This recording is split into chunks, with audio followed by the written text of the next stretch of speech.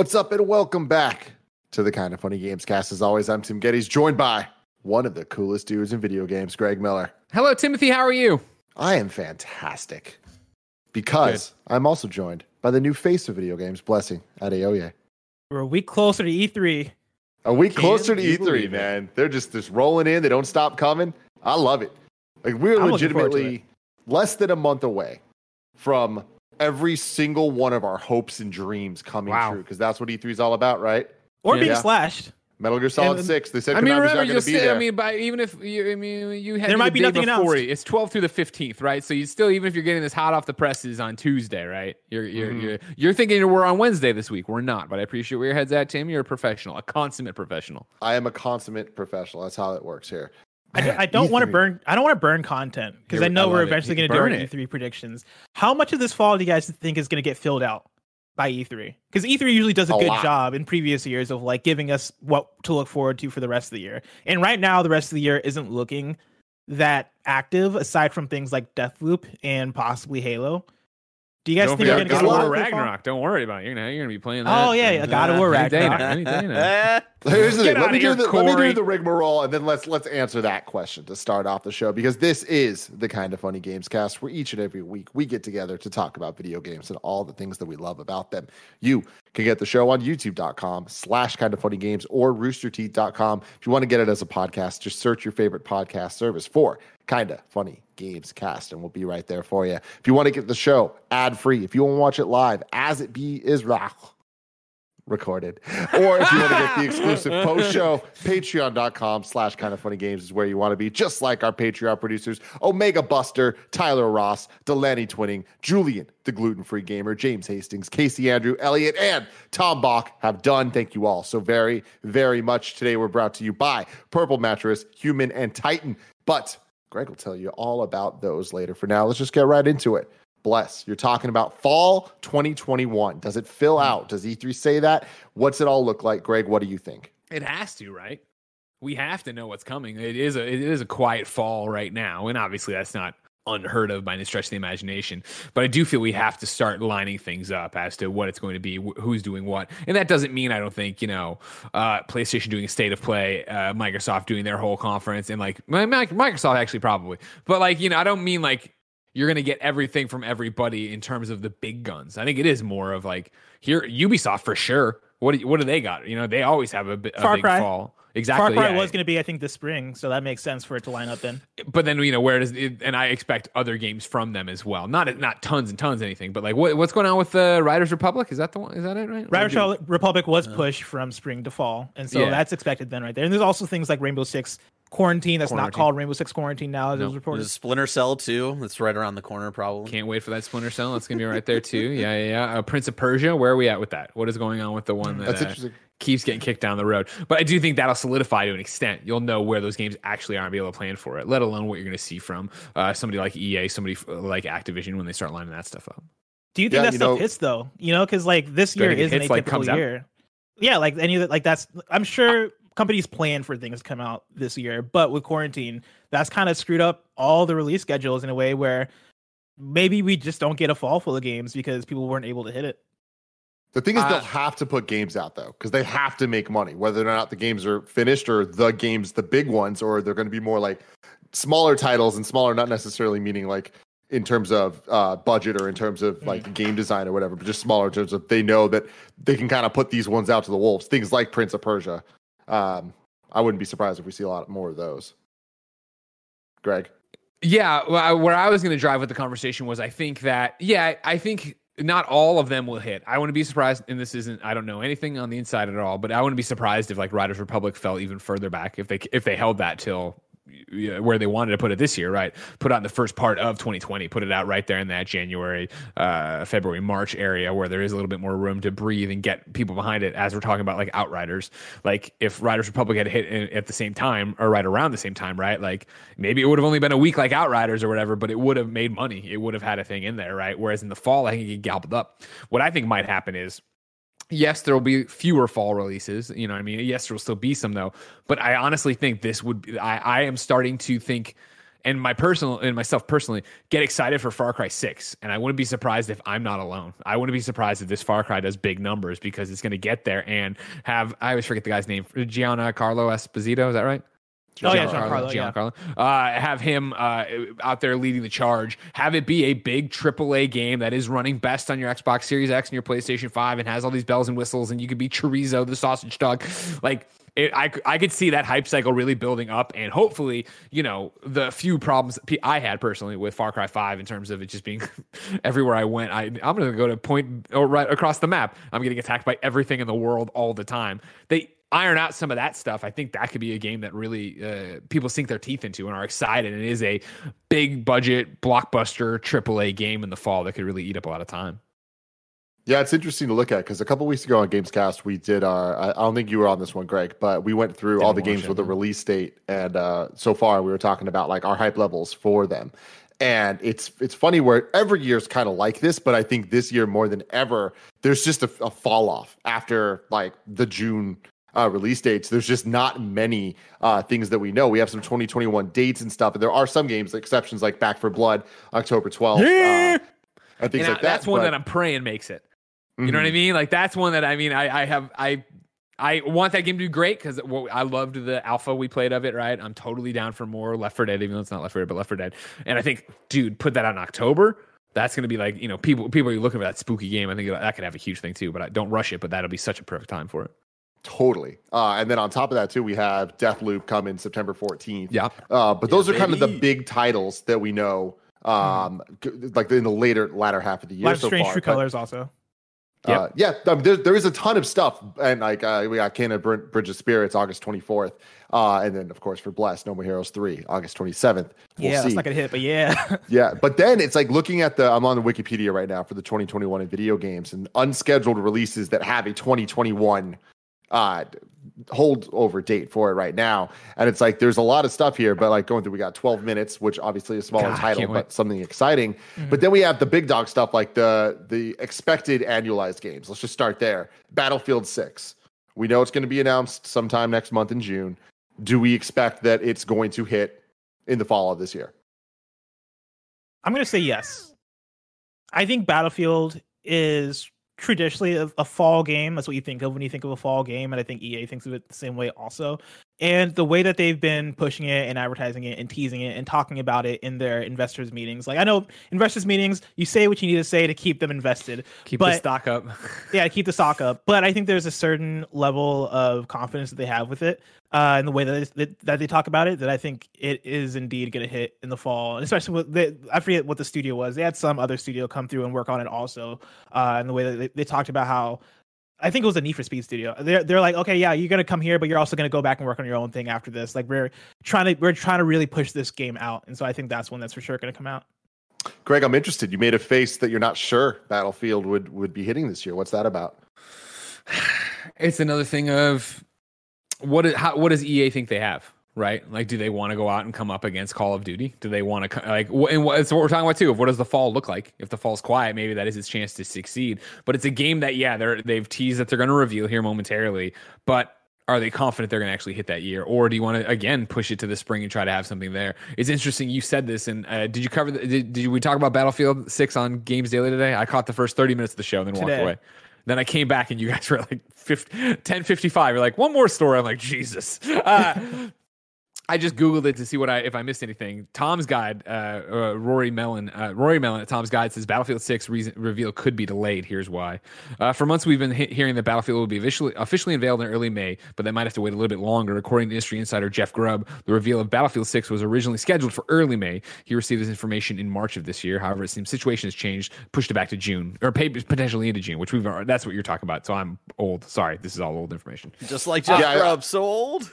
God, I saw a tweet that it was something like June. What rhymes with June? Soon, or something like that from Battlefield. So, yeah. They're being more official. I would think if you're making a big deal about the announcement and stuff, then yeah, you're going to do it. It's another conversation you guys were having today on Games Daily about like everybody talks about Fallout and their release plan, right? But the other games that have done it right, and the other game being Resident Evil, and how Village is the one we've known about the longest, but that's also not entirely in their hands based on the way the world went in 2020. I would think if you're going to make a big deal about it and come out and talk about it EA Play, you assume, then yeah, you'd want to be able to go and say, hey, it's this fall. Yeah. I mean, what's interesting is looking at, EA's definitely shot itself in the foot when it comes to big fall releases, Titanfall, and the last Battlefield we saw. But looking at where we're at now, this could be kind of the fall, ironically, could be kind of a more free open space like you're talking about here, Greg, for Battlefield to actually make an indent. The opponent there, of course, would be Call of Duty. Do we expect to see the Call of Duty this year actually hit the end of this year? Yes. Yeah. I think that's a Sledgehammer game. Yeah. I feel like that is you want to talk about a company that will not miss their deadlines. Yeah. I think you talk about Activision, right? And like they've totally dropped modes from games to make sure they hit at the right time. Black Ops 4, I think, was the one that was like, okay, we're releasing this without story mode, and they revealed it and marketed it as like hey, we don't need it's going to be welcome big to the future. Welcome to the future. Jason Schreier was like, no, that's not. Yeah, Jason Schreier's story was like, oh no, they just couldn't finish it in time, and so they're just shipping it, and so yeah, no matter come hell or high water, they're releasing that thing this fall. But it's interesting to look at kind of the landscape of these third-party AAA annualized releases in some form, right? Where we have, okay, let's imagine we do get a Battlefield and a Call of Duty this year, which I would bet we do. I imagine that they won't be released this same month, but it'll probably be an October, November type situation, right? But then on the Ubisoft front, like that's kind of the other group that has a lot of these games. We know we're not getting an Assassin's Creed this year. We know that all the Ubisoft games that we know of currently are kind of the smaller titles, not their big AAA pushes when I'm talking about things like Riders Republic and Prince of Persia. The exception is Far Cry. So yeah, I do think that would make imagine like an August Far Cry 6, September or October Battlefield, and then a November Call of Duty. Switch any of those months with any of those games, doesn't really matter, but it's just like that is a big tentpole third-party title that you imagine all of those are going to be cross-gen on, for last gen and next gen. So it's like that would make a lot of sense financially, but it's like what else do they have around that this year? That's the bigger question for me. I mean, you do know about Rainbow Six Quarantine. I keep forgetting if that's Rainbow Six or if it's a different thing. But yeah, Rainbow Six Quarantine, which is going to get its name changed. I'm sure that's going to hit either late this year or early next. You got to imagine.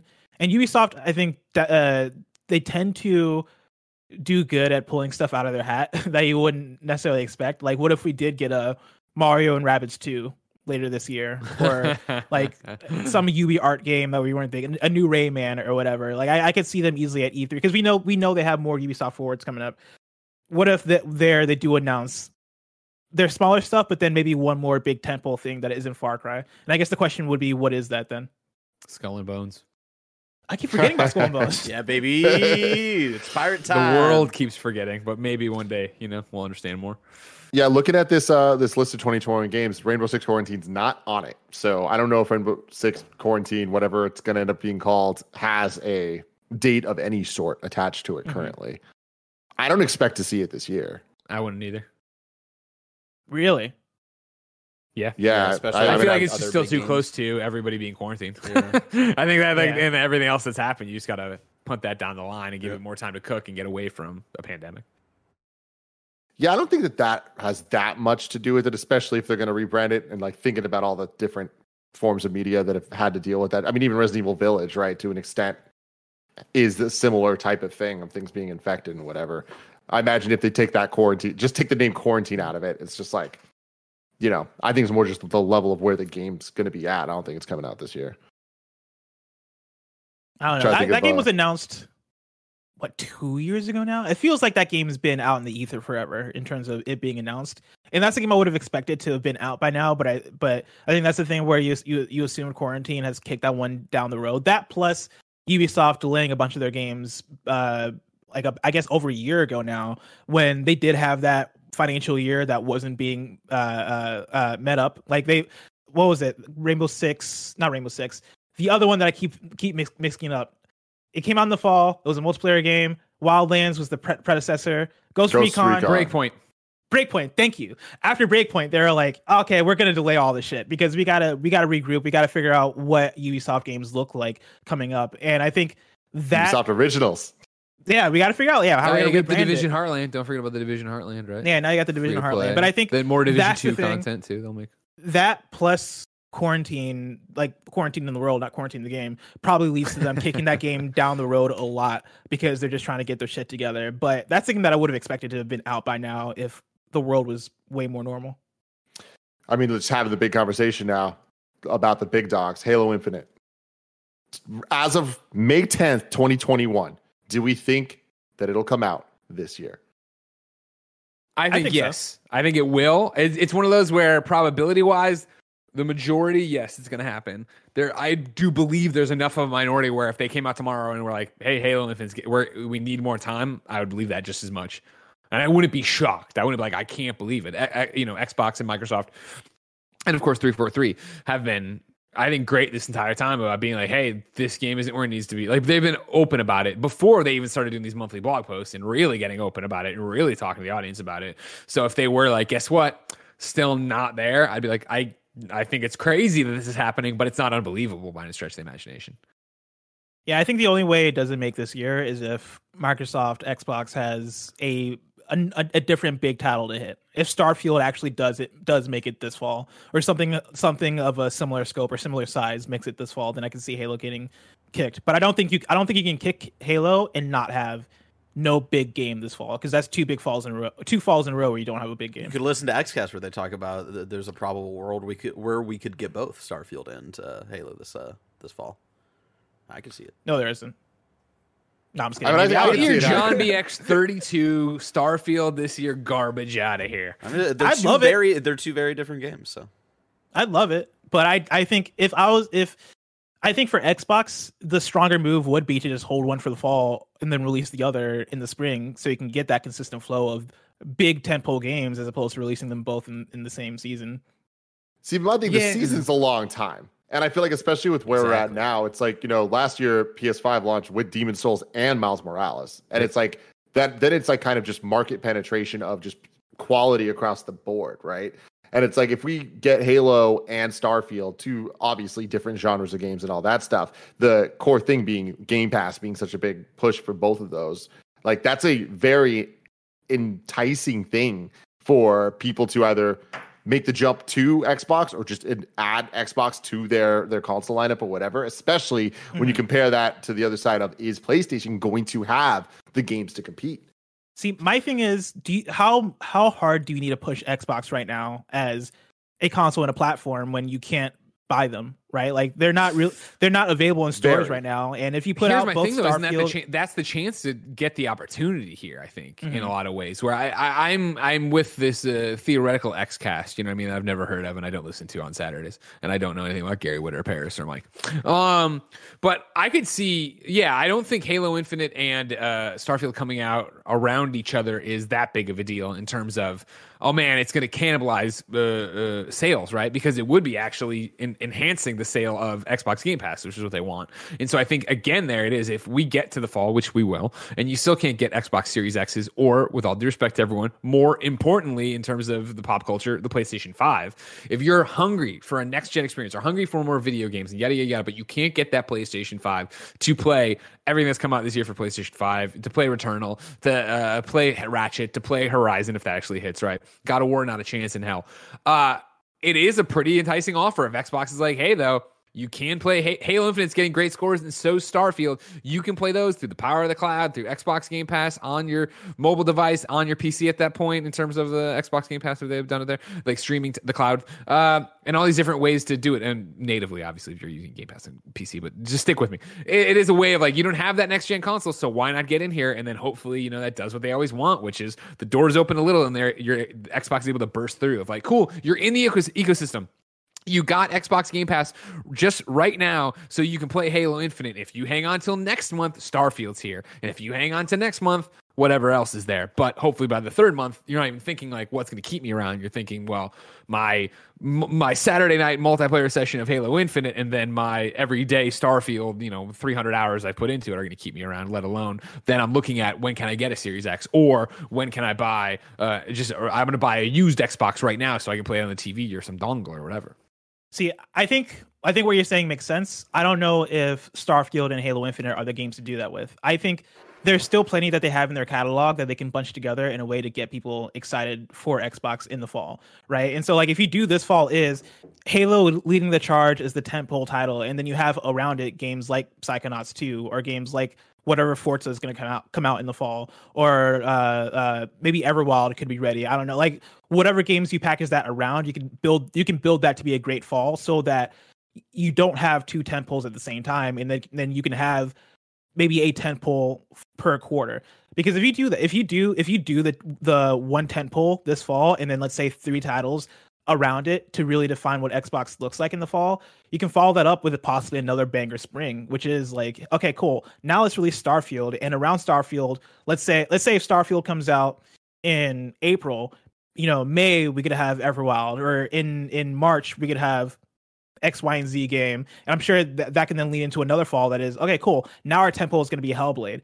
I think there's a cadence that they kind of got to build with Xbox that hasn't been there, that could work very strong for them, because now they have so many games that they could use to kind of build a narrative. And if they drop, I guess, too much at once, does that narrative a year later feel like it is right now, where it's like, cool, we had that amazing fall, but now we're back to waiting for whatever the next thing is.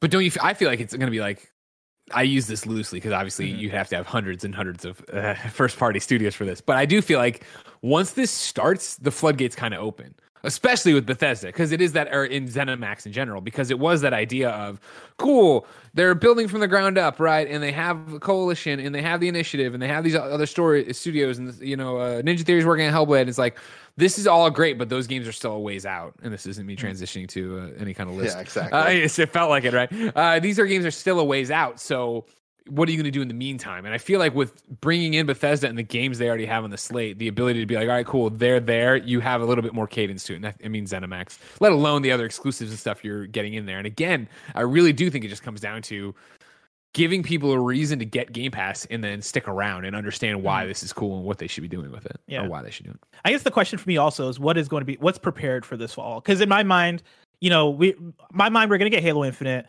but then I go to, all right, where's Wolfenstein 3 at? Because I wouldn't be surprised if that's ready for this fall, right? Like that they have Bethesda, there are tons of games that they probably have going with them where they're like, cool, let's organize this shit and figure out how we're going to hit. Because Wolfenstein 3 is another one that's there. Everwild, I mentioned before. There's plenty of things that are announced. Do you think Everwild exists? Yeah. Like I think Everwild is going to be their next game that's going to come out. Yeah. Oh, 1000%. Yeah. Yeah. I think that is going to be their next Sea of Thieves. I think it exists. I think it's very early in its existence, though. I give that game a 20% shot of coming out in the next 2 years. Really? Okay. Yeah. Why so? Just from what we've seen of it, and like how little we've seen and how long we've seen that little bit, at least it feels like. And maybe I'm wrong about timeline. Let me know. But it got announced last year at E3, and I think that's all we've ever seen of it. Okay, maybe I'm thinking of something different then. Okay. Well, it definitely wasn't announced last year at E3 because there wasn't E3 last year. Well, whatever the fucking summer. Like I think it was the year. Whatever. I think it was announced before then. Let me look, because I could have sworn it's been announced for like 2 years. Right here, yeah, exactly. Official Everwild Eternals trailer came out on July 23rd, 2020. Xbox Game Showcase July 2020. Well, damn. Interesting. I'm gonna have to write to Jeff Keighley. Looks like we got a new member of the future class. No, it was at His name's Barrett Courtney. Hold up, because you're gonna eat your words. It was announced at XO19. What? Yeah, it was a long time ago. Either way, yeah, I'm looking at the announcement trailer right now. But yeah, taking Halo, my title back, future class. I didn't say we're taking it away. I said we're adding Barrett to it. But now Barrett just take me off. Just take me off. Barrett's like Cinderella. We'll get everybody else in future class. Barrett's still here pushing the buttons. I feel like I'm at a 51-49 situation where I am leaning towards Halo not coming out or not making it this year. I'm sure that the plan is for it to come out this year, and it wouldn't be surprised if it does. The level of quality of the game, that's a different conversation entirely. And I think that also leads to the double punch of if there was a Starfield, which that's the thing too. Like, Greg, what's your percentage chance of Starfield coming out this year? It's John BX32 got in my head about it a bit. You know, and they haven't been in our live chat in a while, so they might be playtesting. He did his work. Maybe it's Pete Hines. You know what I mean? It was just Pete's pseudonym getting in there and being a part of it. I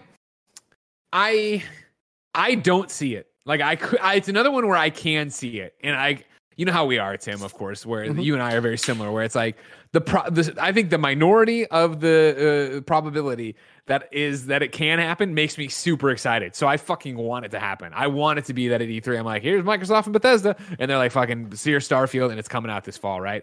I just don't see it happening. And I don't think that means beyond a spring of next year, but I just feel like this isn't...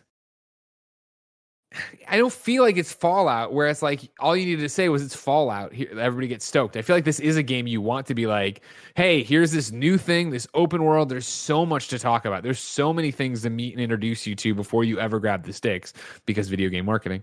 I think they don't want to, in quotes, rush it from an E3 to a fall release.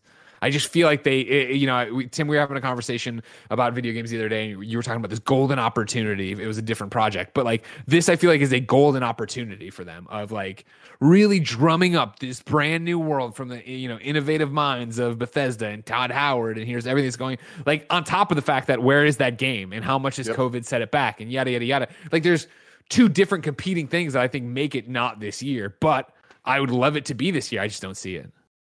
Yeah, it's interesting. It's funny to look back to, let's say, 2 years ago, looking at the PlayStation slate of content and it being Spider-Man and Horizon, God of War, Death Stranding, and Ghosts, and Last of Us, if I didn't say that. And the amount of conversations we would have about what do we think the light-up's going to be? What's the release schedule going to be? We were all so off. Like, Sony made some whack, like out of left field whack ass decisions that ended up really working well for them and changing the way people can do things. Like the fact that Ghost of Tsushima came out that close to Last of Us Part 2 1 month is crazy. And granted, COVID had a lot to do with that, whatever, but it worked, So I think that like when everyone, including Microsoft, are looking at how people are buying and playing games or thinking about video games even, I think that it's not necessary to look at how things used to be as much as it is being like, okay, like what do we need right now? And I do think that it would be powerful for Microsoft to have things that don't put them out day and date. Don't do the Titanfall 2 thing, but putting them out within the same month or even within 2 months or whatever, getting that kind of like, there needs to be the holy shit, I can't believe this is on Game Pass moment. They haven't had that yet. Yeah. They've had a lot of dope stuff. They're adding a lot of really, really, really cool shit, but there hasn't been a game that's like, oh my God, you have to get an Xbox somehow to be able to play this game. And I think that we're going to see that, whatever it is, this year. I just don't know what game it's going to be yet. And I think that it might be multiple games. See, I think that would be a really interesting take on it. Again, with firing on all cylinders, right? Or the dominoes tipping over, whatever analogy you want to use for it. But if it was like literally like, I mean, like another XCast conversation, right? Of like, is Psychonauts 2 about to just shadow drop and release, right? Like, if it was that they're just like bah bah bah, and it is like, we're talking about this happening this month, and next month, and this month, and that, but next year we're not slowing down either, and not dates, but games that we're actually confirming are next year and shit. Like, it does such a great job of getting that energy behind them and that momentum back for Xbox, because I feel like that's what Xbox has struggled with, where the hardware is great and the services are great, and it's just this struggle of what games are over there. And they keep making cool announcements and acquisitions and yada, yada, yada, but it's just loading the chamber, and now it's time to start firing. Yeah, quarantine has made this such an interesting thing to talk about and think about, because I think in the absence of quarantine, I think this E3 would be that E3. Like, this E3 would be the most banger E3 of all time for Xbox, where they are like, this fall, look forward to X, Y, and Z. Next year, look forward to X, Y, and Z, and everything they mention are all bangers. And in a perfect world, I could see the first 2 hours, let's say hour and a half maybe, of Microsoft's press conference being cool. Let's focus on the Microsoft first party studios. Now we're going to transfer it to Bethesda, let them know, tell us about some stuff. And literally half of Bethesda's E3 conference, in the way that in, I forget what year, 2016 was it, or 2015 was Fallout 4. I could see that being Starfield, and I do think that that would be enough, right? If Starfield was coming out, let's say November, like Fallout did that year, I think that 5 months of at E3, blow it all wide open, talk all about Starfield, like we'll do a deep dive in front of everybody, show all the different systems, show all the characters that you're gonna fall in love with, all that stuff, break all that stuff down, and then over the course of the next 5 months, own that conversation, own the industry's attention. I think that would work, because from there, it is word of mouth, and it is people getting their hands on it and telling their friends about it, and people being fans of Bethesda and knowing that they worked on Fallout and Skyrim and the games they loved, and then getting into it. I think that would be such a perfect situation for that game. But again, like back to quarantine, it's like, who knows where it's at? Who knows where plenty of studios are at with all this? But either way, like, even if Microsoft's conference this year for E3 is a bunch of trailers that don't have release dates and a few that are, okay, here's what's coming this fall, then here's what's coming next year. I think either way we're gonna see some shit. Like, we're gonna see some game announcements that are gonna be like, okay, let's fucking go. At least I hope. One of the things I am most interested in at this E3 is how they handle the Microsoft Bethesda press conference situation, on how integrated they actually end up being, how much of a like handhold it's going to be, or if they're presented as they are two very different products. Like, I'm sure during the Microsoft one, they're going to talk a lot about the Bethesda one. I'm sure during the Bethesda one, they're going to make it very clear that the stuff's available on Game Pass. But I wonder if it's going to have a different kind of identity and tone, because in the past, before they were owned by Microsoft, the Bethesda conference did not feel like the Microsoft conference, right? Do they stay with that kind of vibe, or is there some deeper level there? And with that, I have two questions for you guys. Well, Starfield. Do you mind if I answer your question with a question? Yes. My question to answer your question would be, right now, is it worth it, or how worth it is it for Microsoft to keep the Bethesda branding, not just with Bethesda Game Studios, but with that publishing label overall? You know, when we're talking about its software, when we're talking about Machine Games and all of them, how valuable is Bethesda name? Because if we want to say that it is valuable to keep, so that they can keep that under that umbrella, then for sure for E3 they're gonna do the same thing and have that transition. That's an extremely wise observation there, and that brings me to these two questions. Starfield, is it cross-gen or next-gen only? And as of May 10th, 2021, do you guys think it's Xbox exclusive, or does it also come to PlayStation platforms? Greg Miller, what do you think? Cross-gen, it comes to everything. I think it's been in development too long to be just next-gen. I think they've been working with having that for so long, let alone even if you were there now and it's conversation of, unless it was Xbox exclusive, the number of units out there, right? Where, like, why would you, if you're next gen only, like, so what, the PS5 shortage is going to fuck everything up. And Xbox, obviously, smart delivery, be able to play it anywhere and be fantastic. And then also is it Xbox only or everywhere? I think it's everywhere because, again, just how much time it's been in development. I don't think you put that much time in and have a playable, and I know people think it's so easy to just hit a button and have an Xbox game work on PlayStation. There's more to it than that, right? And there's so many assets and resources that go into that. And so I think to get to this point and have it be that, cool, we've been bought, I don't think Xbox walks in and goes, okay, kill that. Like, and I understand that there is a business argument of like, we'll kill it and we eat the costs and sunk all blah blah blah, because of course we're going to get you on Game Pass, we're going to get you buying this thing, yada yada yada. I don't see it. I feel like we're just too close on that one personally. I think it's happening. Yeah. What you just said, that's where I'm at. Is I do think that it doesn't necessarily make the most business sense in a lot of ways, but it does in others. And I think that it is my bet is Starfield is a next gen only Xbox game. What do you think comes? Okay. But here's my so hold on. If I can pump the brakes for 1 second though, everything I just said was Starfield's coming out this E3 this year. Mm-hmm. Is that what you're saying too? Because if you push it to next year, then I think we start to have a really interesting point of. What do we care? That is, well, of course, I love this. Yeah, let's make it next gen only. Let's make it, dude. Yeah, so many hypotheticals here that we're dealing with, but I don't think Starfield is this year. Okay. I think regardless, even if it was, I still think that Xbox is going to take this and run with it, because it's interesting with what Bless brought up though about how they treat this press conference, because what is the point of keeping Bethesda as this weird middle management thing when Bethesda Game Studios still will be under Xbox Game Studios? That makes sense. But then, yeah, all the other teams as well would just be, they make more sense. There's too much branding at some point, right? Yeah, of course. But it's like, is this the E3 to get rid of that? Because we are still at that point where even if they were to, what I'm saying, go full on Xbox, they're not going to put stuff multi-plat. This year, they're still going to. They're still there. Like, they have to have a place to talk about Deathloop and to talk about Ghostwire Tokyo and all that stuff, right? So it's like, or do they? Is that I mean, that is a good point. That's another business thing. I'm just like, okay, cool. Like, I'm sure it's a PlayStation exclusive, and those exclusives come obviously with money, but also multi-tiered marketing contracts or paragraphs and contracts. Yeah. So it's like, perhaps PlayStation's going to do all the heavy lifting on that, and perhaps like they already have state of plays planned and all this other stuff that Bethesda doesn't have to worry about it during their showcase. And again, to your point of Microsoft and trying to be Microsoft about it, why promote this PlayStation game? Yeah, and the counterpoint to that would be like, how burnt does Arcane feel about that, or how burnt does Tango Gameworks feel about that? But what if it is, all right, cool, at the Microsoft conference, let's announce their next project, Arcane's next project that's they're going to work on after Deathloop, right? And that's far fetched, but when we're talking about this competitive nature between them and like where exclusives lie and all that, I could see it being like a kind of a, I'm gonna say a dirty play, even though like it's business and so whatever, it's all dirty. I could see it being this play of like, cool, let's really own what this conversation is. Let's, as Xbox, let's own where these developers are, or let's own these developers, right? Like let's bring them into the family and really put them out there in this competitive way to really push the fact that these are Xbox studios now. And so yeah. Greg. Yeah, buddy.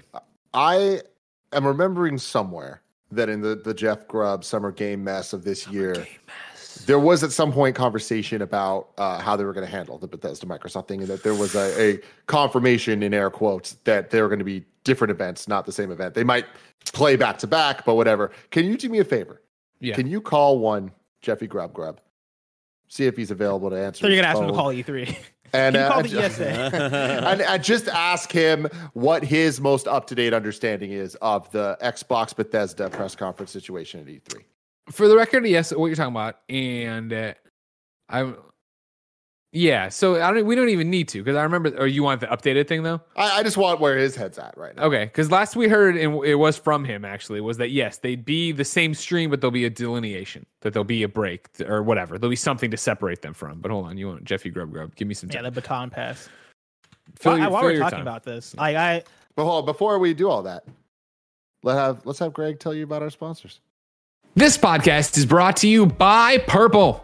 As the world becomes increasingly uncomfortable, we're all looking for as much comfort as we can get. And I'll tell you what, when it comes to comfort, Joey Noelle won't stop talking about her Purple mattress. It's soft, it's comfortable, and it keeps her cool when she needs to be cool, and it keeps her warm when she needs to be warm. That's because the one thing you can count on in this uncomfortable world is how comfortable your Purple mattress is. Purple is comfort reinvented. Only Purple has the Grid, a stretchy gel material that's increasingly supportive for your back and legs while cushioning your shoulders, neck, and hips. I don't know how it does it. It's just fantastic. Because of how it's designed, the Grid doesn't trap air. Air actually circulates and flows through it, so you'll never overheat. The Grid bounces back as you move and shift, unlike memory foam, which remembers everything. That's why memory foam has craters and divots. Again, Joey's been using this for a while now. She loves it, still uses it, has no plans to ever change because she loves that Purple mattress. And right now, you can love yours too. You can try your Purple mattress risk-free with free shipping and returns. Financing is available too. Purple really is comfort in an uncomfortable world. Right now, you'll get 10% off any order of $200 or more. Go to purple.com/kindafunny10 and use the promo code kindafunny10. That's purple.com/kindafunny10. Promo code kindafunny10 for 10% off any order of $200 or more. Purple.com/kindafunny10. Promo code kindafunny10. Terms apply. Our next sponsor is HVMN. Trying to lose a little weight, sleep a little better, and not feel so groggy during the day? Health via modern nutrition can help you do all of those things with a few small keto-friendly choices to improve your metabolism throughout the day. The average American consumes around 17 teaspoons of added sugar each day. If you put that into your body today, it's the foundation for who you will become tomorrow. Start reaching your goals by being aware of and cutting out unnecessary sugars from your diet. HVMN is obsessed with helping you reach those goals through modern nutrition, powering your metabolism with less sugar and more ketones. HVMN is a nutrition company that takes the mystery out of counting macros. They're results-driven, modern nutrition for modern lifestyles with less sugar than competitors. Their products provide lifestyle and habit upgrades that help their customers become healthier and better versions of themselves. By using real organic ingredients, HVMN has made keto and lifestyle improvements easy with healthy and low sugar options that are great for you and deliciously satisfying. HVMN offers single items like MCT oil, keto food bars, and keto collagen powder, or you can grab a kit that includes all the essentials at an everyday discount. The one and only big dog, Kevin Coelho, has decided to try to eat better. He has this on his desk right now. He just started it. They're sending him what he needs. It's getting delivered right to his door. It's super easy. Right, Kevin? Absolutely. I got the one with all of them in there. And let me tell you, it even comes with a night sleep one called Yawn that I take, and it helps put me to bed. It's better. Okay. You taking that in the middle of the podcast? Nope. Okay. I'm watching you. I'll see if you're napping. I'll catch you. Whether you're curious about keto, want to improve performance, weight loss, or boost brain and body wellness, HVMN will have a non-intimidating solution for you. HVMN is modern nutrition for modern lifestyles, and their new kits make it easy to embrace healthy living and quickly feel the difference. Right now, HVMN is offering our listeners an additional 10% off your first order when you go to hvmn.com/kindafunny. Embrace healthy living today. Go to hvmn.com/kindafunny for 10% off your first order. That's hvmn.com/kindafunny for 10% off today. And the final sponsor of the day is Titan. For far too long, Wall Street has neglected the average investor, giving out the same old generic advice like buy index funds. Meanwhile, for the ultra wealthy, they get access to the premium investment strategies and resources. That divide didn't sit well with Titan, so they built an active investment management platform that's accessible to everyone. Thanks to Titan, now everyday consumers can have their capital invested like a world-class hedge fund. To get started, download the Titan app. There, Titan delivers daily updates, in-depth videos, deep dive reports, podcasts, and more. Titan ensures that clients know the what and the why behind their investments. It's a super simple to use app, super simple design. Tim was telling about the other day. Unlike conventional investing apps, Titan doesn't invest their clients into publicly traded index funds or mutual funds. Instead, Titan has an in-house investment team that actively manages investment strategies designed to outperform the market. Their goal is to compound your wealth on an average of 15% or more annually, which implies the potential of doubling at least every 5 years. Titan manages hundreds of millions of dollars for 25,000 plus clients. With Titan, you get front row seats to your money, helping you become the smartest investor you've ever been. To start investing with Titan today and get 3 months free, visit titanvest.com/kfgames. That's 3 months free of investing that's 3 months of investing for free at titanvest.com/kfgames. Titan, first class for your capital. Cool. Go for it, Bless. Yeah, so while you're talking about the umbrella that is Bethesda and whether or not to stick with them or to keep that umbrella as a branding term for these certain developers or get rid of it, could be a cool move at the Microsoft E3 press conference to have it be all right, and now we're showing off our cast of studios, and you see the Microsoft Game Studios logo and the Bethesda Game Studios, or not Bethesda Game Studios, Bethesda, let's say, publisher logo next to each other, and somehow the Microsoft logo eats the Bethesda logo, or it disappears in all, like they introduce it as all one brand. I think an E3 could be a good stage to do that. I agree, and that's awesome. However, it doesn't make sense if there's a Bethesda conference right after the Microsoft one. Exactly. That's the one part that this falls apart for me. Because that is very interesting, and I think that is the right plan going forward. We just are in this middle ground where they still have to deal with their PlayStation deals. But they don't need, competition doesn't need to be, we don't ever fucking deal with them. Guess what? They're the ones making the money from the PlayStation games. So I wouldn't be surprised if they straight up do talk about Deathloop and do talk about Ghostwire Tokyo. Ghostwire. Even if it was just a Microsoft press conference, if it was just one long press conference, they'd still talk about those games because they're going to make the money off of them. They own them, right? The one thing that gets weird about that is I guarantee that they want to be able to say all of these games are available on Game Pass.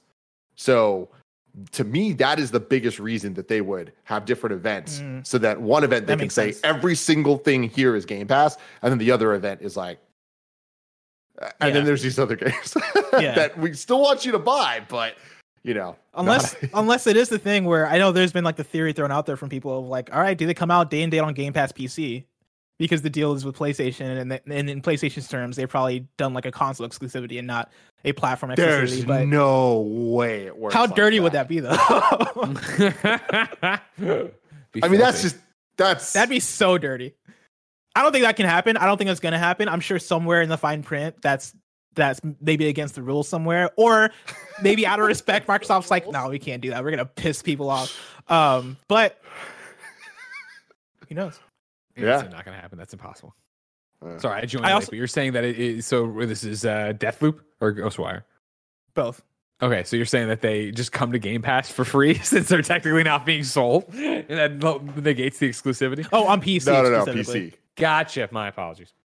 Yeah, which does have some weird nuance there, but I still don't think that that's played by the rules entirely. Yeah, I also didn't answer the Starfield question of if it's coming out this year or not, but for my answer, it depends on how far along they are with the game, but I would assume I think that that's a game that's coming out cross-gen on all platforms. But I also think that'll be the last Bethesda Game Studio game that would be that.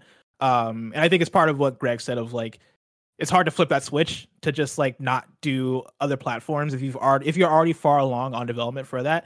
And at that point, like just release it and get the money. You know, that game is gonna sell astronomically on PlayStation, and so. Yeah, just Astra. So just sell it and just get that cash. Get that bread and least.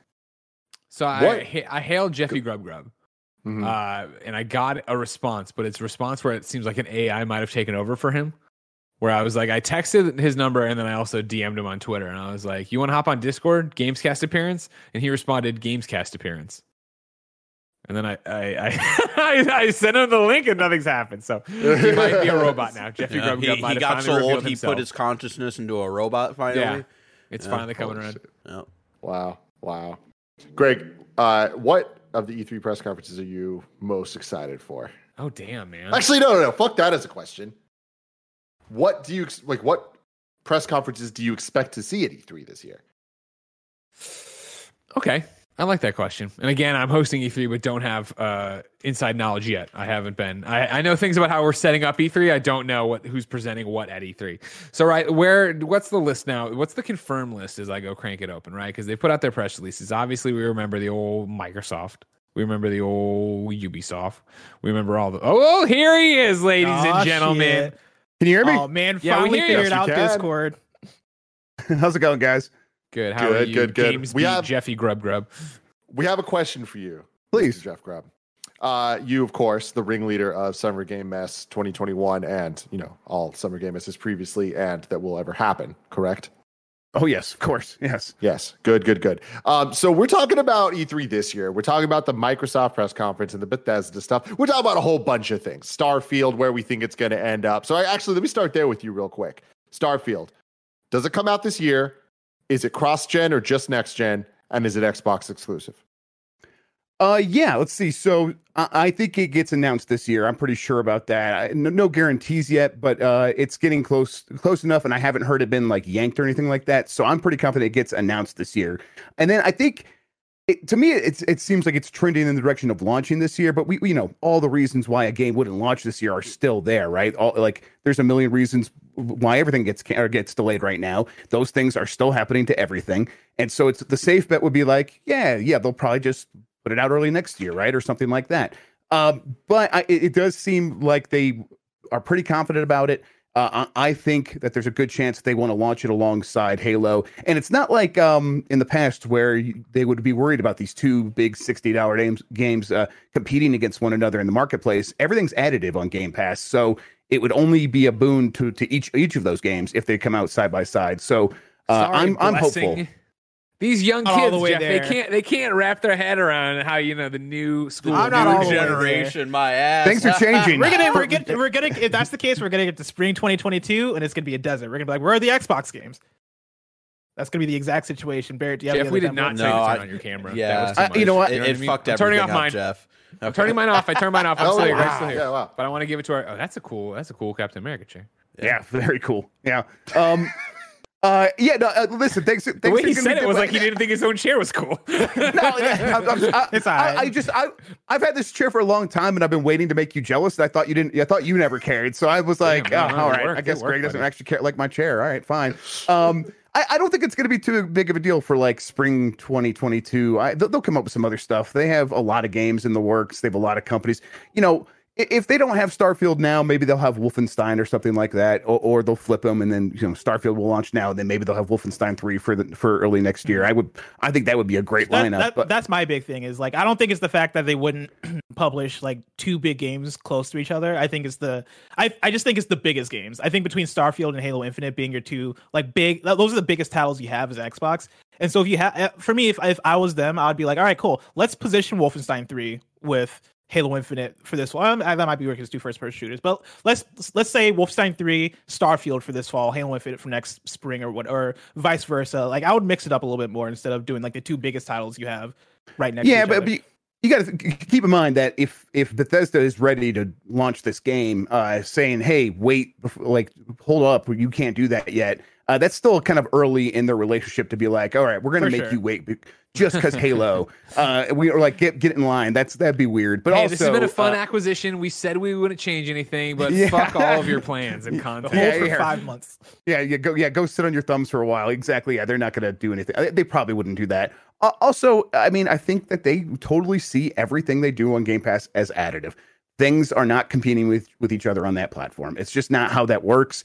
If Halo is the reason you subscribe, that's great. If Starfield is the reason you subscribe, that's great. If both are there at the same time and that really convinces you, that's even better. But it's not like you are picking and choosing where you're going to spend your $60. They have just completely flipped those incentives, and so you have to really think about it in that direction. So I still think there's a good chance. There's lots of rumblings and rumors about why it definitely is coming out this year, and I'm not confident to that degree. But I think we'll start to hear pretty soon if that's the case. We got a month to go before E3, so I'm pretty excited to hear about it. Do you think it comes to PlayStation as well? No, I don't think it does. I mean, listen, if it does, so do you think they walked in and they were just like exclusive? Okay. So, my question when we talk about Starfield, right? And this has been the conversation, obviously, on the podcast about it going back and forth. And is it this year? Is it next year? Like, so do you think again Microsoft would have walked in and been like, because they would have been working on a PlayStation version already, right? For Starfield, you think they walked in and were just like, kill it, just don't even worry about it, shove it away? Yeah, I mean, put it on the side at least. Get the Xbox and PC versions ready and done and finished, and then maybe we'll reassess. I mean, this is the thing. I'm never as confident about these games being exclusives as Paris. Like Paris, like right away, I was like, no, these things are exclusive for sure. And I was like, I don't know, it could go either way. And I like to, I was playing both sides on that one for a long time, so I'm still in that like thinking where. Sure. Well, I guess once the game is out on Game Pass and you have it's gone, a few months have gone by. At that point, why wouldn't you put it on PlayStation? I guess there's still reasons that you want to make people feel like that the subscription that they paid for, that they're getting a lot out of it. But I don't think they're going to think that they're going to be hurting themselves if they do put it on PlayStation later. I just definitely don't think they won. That's kind of. But again, I'm not confident about that at all. Yeah, interesting. And then the last question we got for you is looking at Microsoft and Bethesda, how do you expect that E3 is going to look? And on top of that, do you think that we see either at this event or in some point them getting rid of Bethesda as a brand separate from Bethesda Game Studios, just being one of the studios under Xbox Game Studios? Yeah, so for that first part, I think so for a while there, I was hearing that they were going to do relatively separate events that were going to happen under like one big umbrella where you'd be like, here's going to be the Microsoft Bethesda showcase. Microsoft goes with Xbox stuff. Then it ends. Maybe it ends with something like Starfield to sort of stitch the two things together. But then Bethesda starts and it feels distinct and different. I think it's much more likely now that they are going to make that the stitching, the thing that connects the two. It's going to be a lot more connected.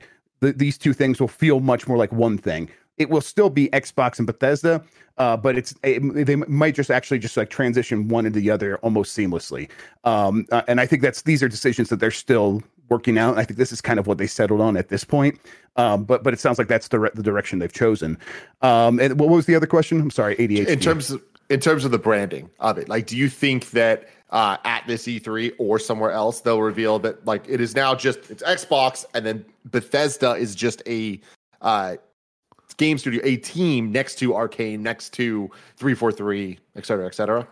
Maybe down the line, but for now, there's still a lot of cachet attached to Bethesda. They are one of the promises they made was that we're not changing the culture. That means not putting Xbox PR and Xbox, business development people in charge of Bethesda stuff, keeping all those people hired instead of treating them as like, we're going to lay you off now because you are redundant. They're specifically saying these people aren't redundant. They are going to be doing Bethesda stuff under Xbox, and I think if that's the case, if that's how you're treating this, you keep the Bethesda brand as a separate thing that feels distinct. And there's value in that, right? Like, I think people like have love for Bethesda. I remember that one E3 where that lady was screaming the entire time for Elder Scrolls Online. Yeah, there's people that love these games. So maintaining that identity has a lot of value, and it like mixes things up, right? So if you release a bunch of Xbox games and people are feeling like sort of like, okay, none of these are really doing it for me. If Bethesda comes along and says, all right, well, that's Xbox stuff. Now here's Bethesda doing something. Maybe that'll interest you. There's a lot of stuff they can do with that, and it gives them like maybe a little bit more freedom, a little bit more flexibility to try to win you over. And also, you figure too, like into the freedom argument you're making, Jeff, right? In what you've talked about, and what we read a little bit of an article before we brought you on of this idea that they're going to be the same conference at E3, right? But there'll be a delineation. Think of how that gives you a before and after tentpole marker to move on to something else. And rather than have, let's say, a 3-hour conference where everything in the middle becomes mush outside of the big stuff, you get this moment of like, okay, cool, it's an hour and a half of Xbox, and then an hour and a half of Bethesda, or 2 hours of Xbox, 1 hour of Bethesda. Like, it feels like it's breaking you up, but it's actually still keeping you inside the Xbox ecosystem. Exactly. Yeah. And they can change those flavors. It's, it's the human mind's very good at breaking stuff up into chunks. You learn a subject, you want to do it in 12-minute chunks, and anything you could do to add that sort of like, oh, we are shifting gears now, it re-engages people. And again, that has value. It's the kind of stuff that they can really play around with and keep things interesting for people. And, and that works in terms of a presentation at E3, but it works in terms of winning people over to Game Pass. Like there's going to be people who, just like we see on Disney Plus, there's the Star Wars thing, the Star Wars vertical and the Pixar vertical. There is when you're paying this money and you feel like you're getting multiple things for it, when really you're just getting everything that's Xbox and then some third-party stuff. But when they make it feel like you are getting a lot more than that, that is a good mental trick to make people feel like they are getting a really good deal when they get Game Pass. Like how are they making money off this? Thing that people always say. But we don't see the backside of how it actually works. All we think is they must not be making money because I feel like I'm getting away with something because I see all these brands on there. Yes, this is all valuable stuff that they're going to keep for quite some time. Jeff, do you have time for maybe the next couple minutes to hang out? Or you got to bounce? Yeah, no, I just finished e-learning, so we're all good. Like literally, Greg DM'd me, and I just finished e-learning with the kids, so I'm good to go. Let's do this. Minotti's doing all the work over there anyway. Yeah, exactly. Yeah, for real. Yeah, man. Well, I love this. So right before you joined us, I was asking Greg what he thinks we're gonna what press conferences he thinks we're gonna see at E3 2021. Greg, do you have your answer ready there?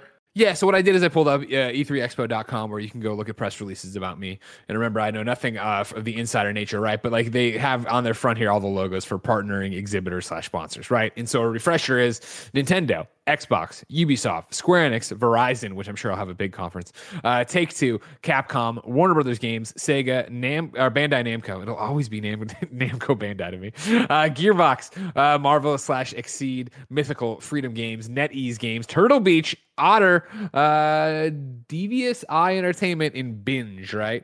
And so right off the top, I think Nintendo's getting their own conference. I think Xbox is getting their own conference. I think Ubisoft's getting their own conference. I think Square will do their own conference, especially since they just did their thing.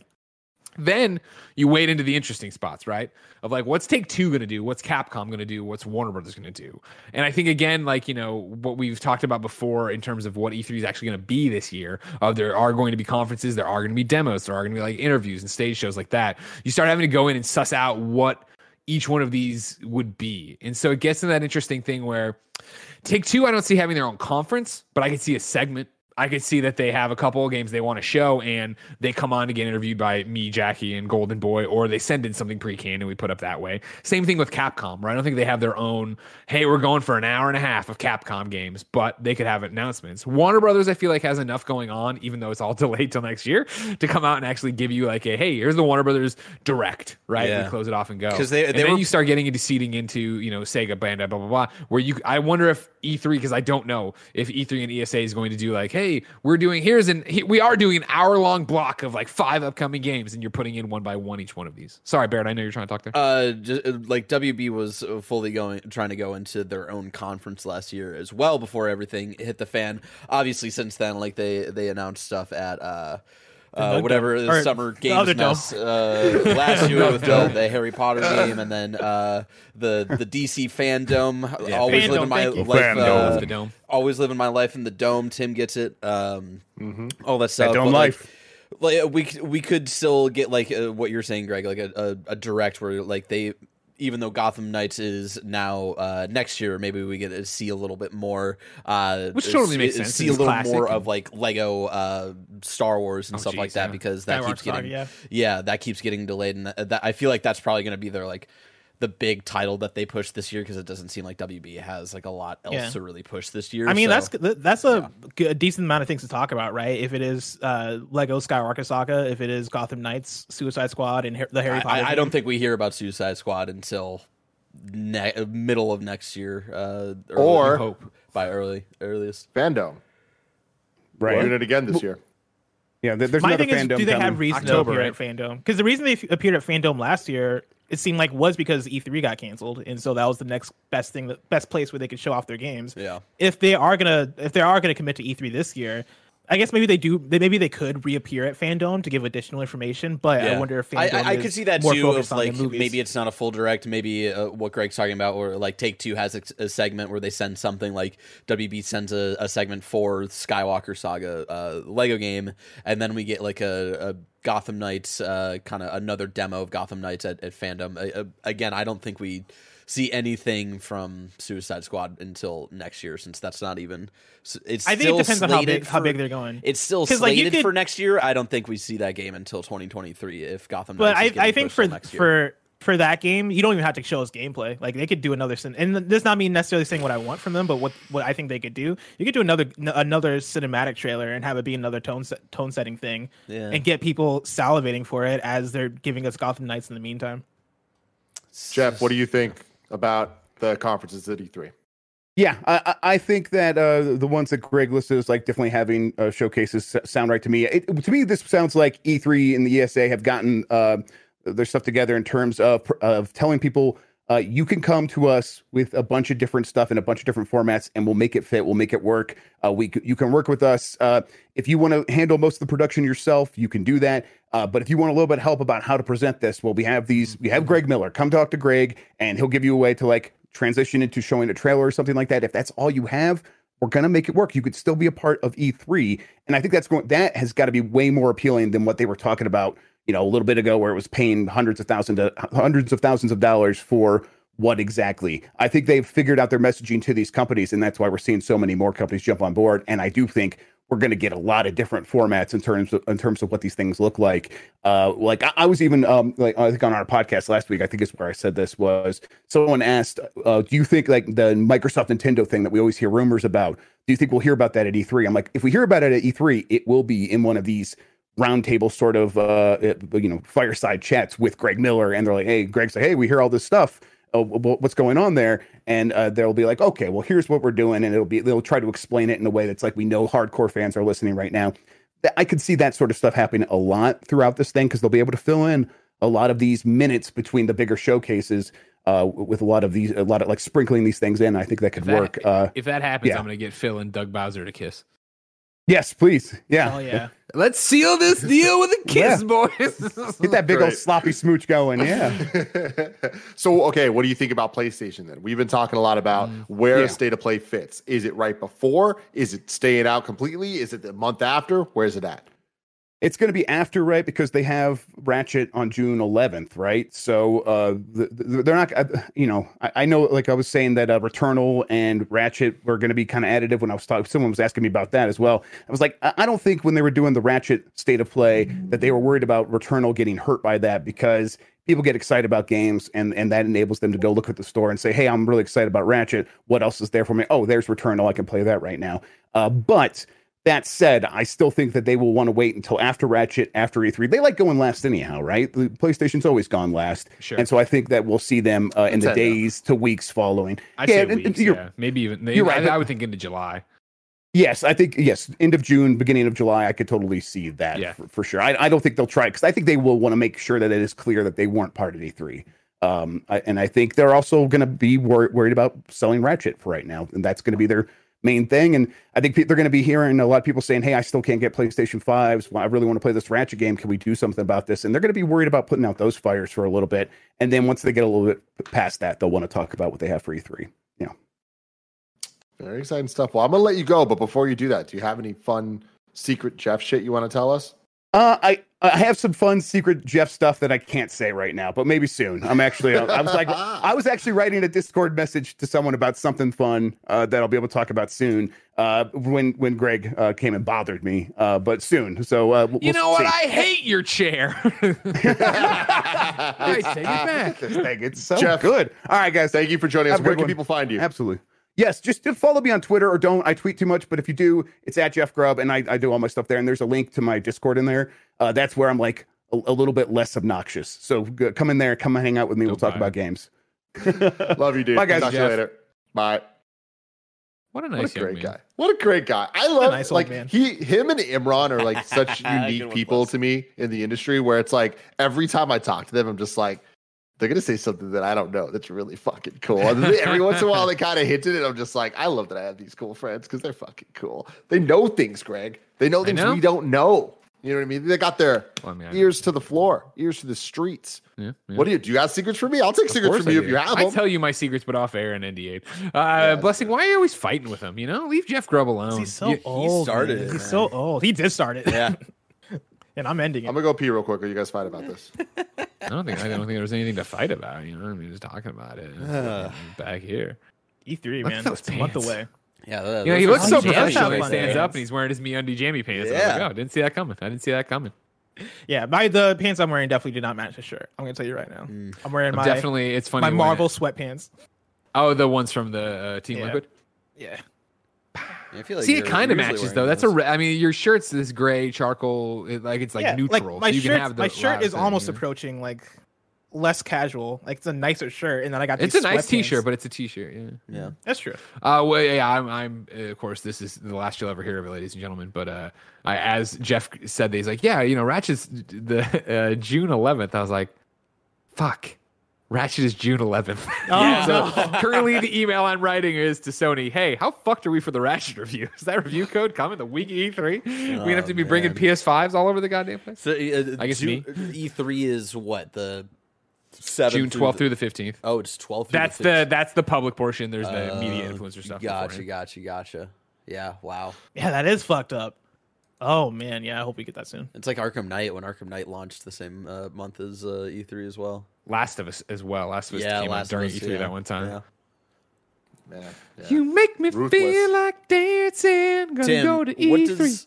What does Nintendo's E3? Like we've been talking about all these other places. Where are we at with Nintendo? Not even just E3, but like fall.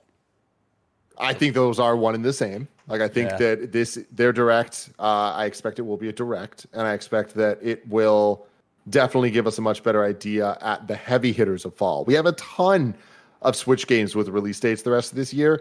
None of them are that major level. We got Mario Golf, we got Skyward Sword, and then underneath that we have things like No More Heroes 3, and we have like a bunch of other games, and especially on the Japanese side of things. Remasters. You put No More Heroes 3 under Mario Golf? Motherfucker? Yes. I did. 100%. Mario Golf, really popular game. Mario Golf, really popular. Yeah.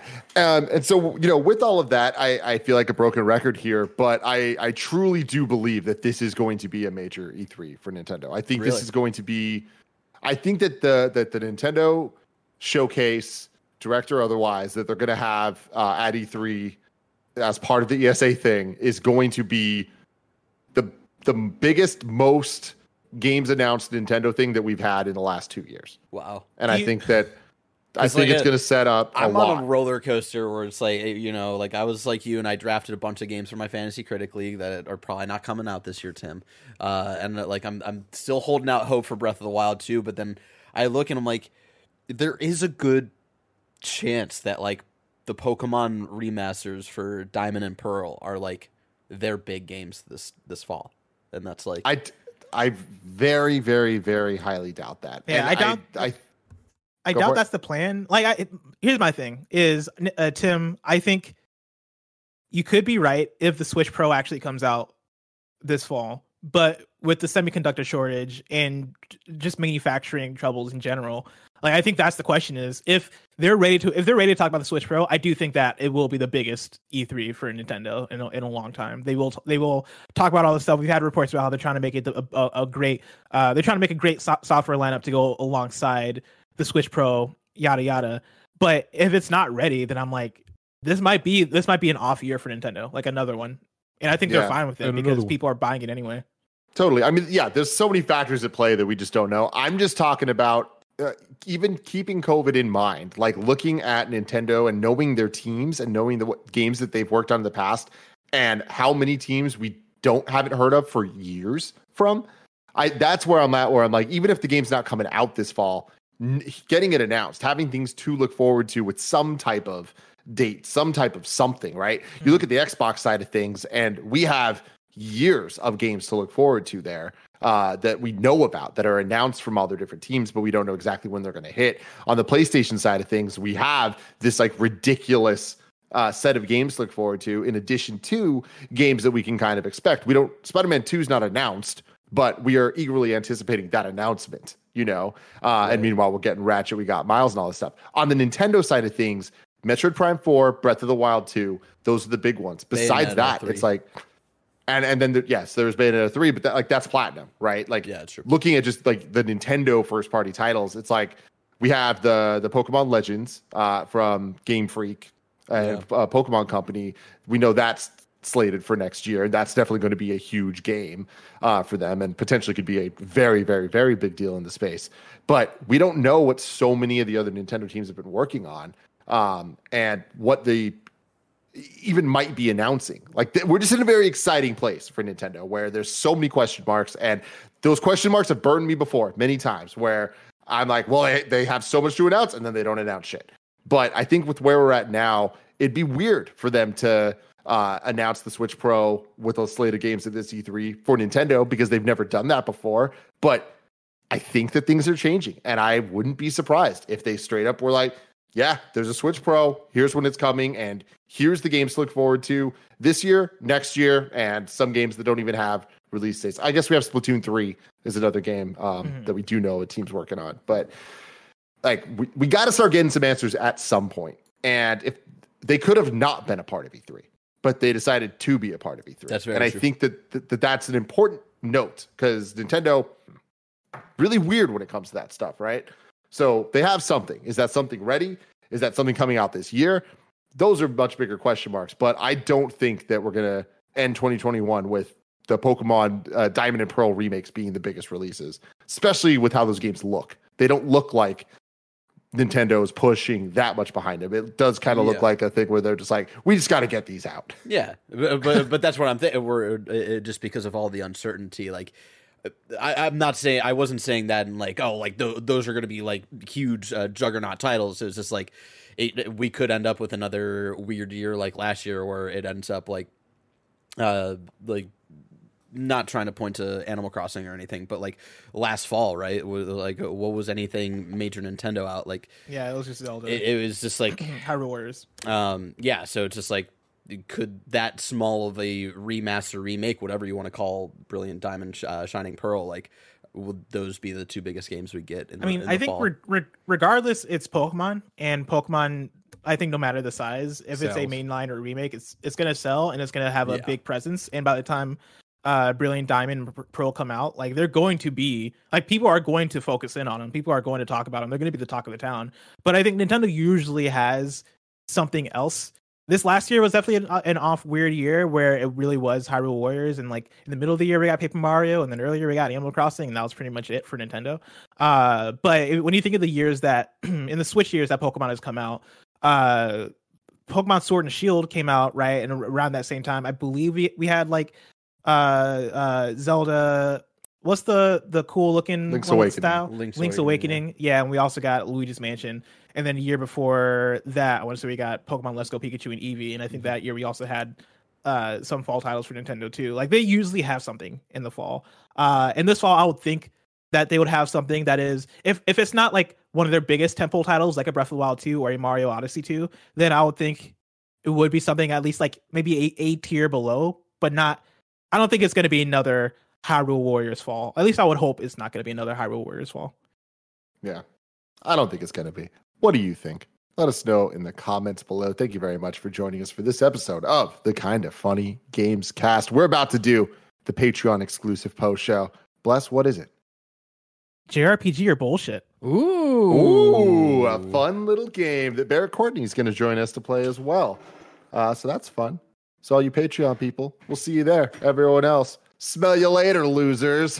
Whoa, fuck. I don't think you're a loser. You turn into a JRPG antagonist.